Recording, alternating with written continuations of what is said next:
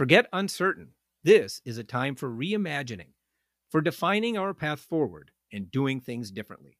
You're working hard to create your business next phase, and the National Restaurant Association show is here to help.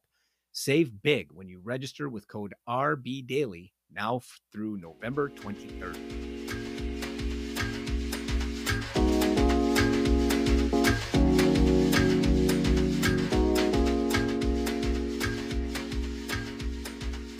Some New York City restaurants could close again.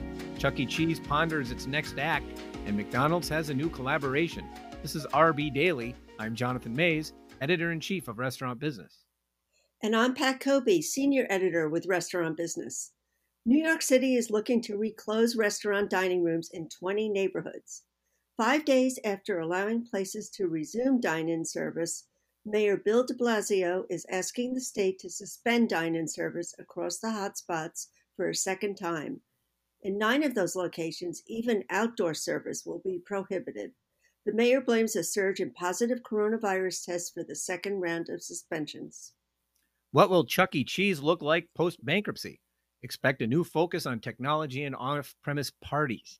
That's according to CEO David McKillips, who spoke with Restaurant Business on Monday. He said the Eatertainment brand, which filed for Chapter 11 protection in June, is eyeing merchandising and licensing deals for its characters, technology upgrades in its stores, and a broader offering of at-home party packages. McDonald's has a new collaboration.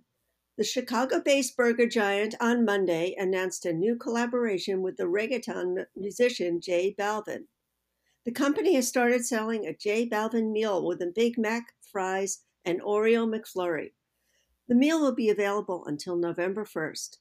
J Balvin is a highly popular reggaeton singer who has sold more than 35 million albums.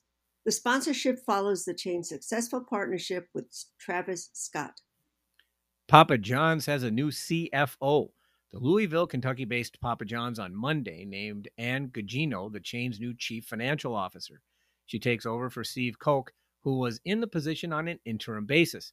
Gugino comes to Papa John's from Target, where she most recently was the retailer's senior vice president of financial planning and analysis. A new SPAC is looking for a deal. Former Jamba CEO David Pace and Barteca Restaurant Group co-founder Andy Forzheimer are heading up a new special purpose acquisition company, Tastemaker Acquisition Corporation. Tastemaker wants to raise $200 million from public investors and use it to make an acquisition, either of a restaurant chain or a hospitality technology company. WARN Act filings are creating new problems for restaurant chains. Just ask P.F. Chang's. RB's Reality Check notes today that recent alerts of furloughs and cuts in hours have been misinterpreted as announcements of a second wave of layoffs, fostering a public relations nightmare, according to the latest installment of the blog. In reality, Chang's is stepping up its rehiring, which has already brought back more than 90% of furloughed employees. LA restaurants get a tech-based lifeline. Ordering technology company Ritual is partnering with the city to provide its platform to restaurants free of charge through the end of the year.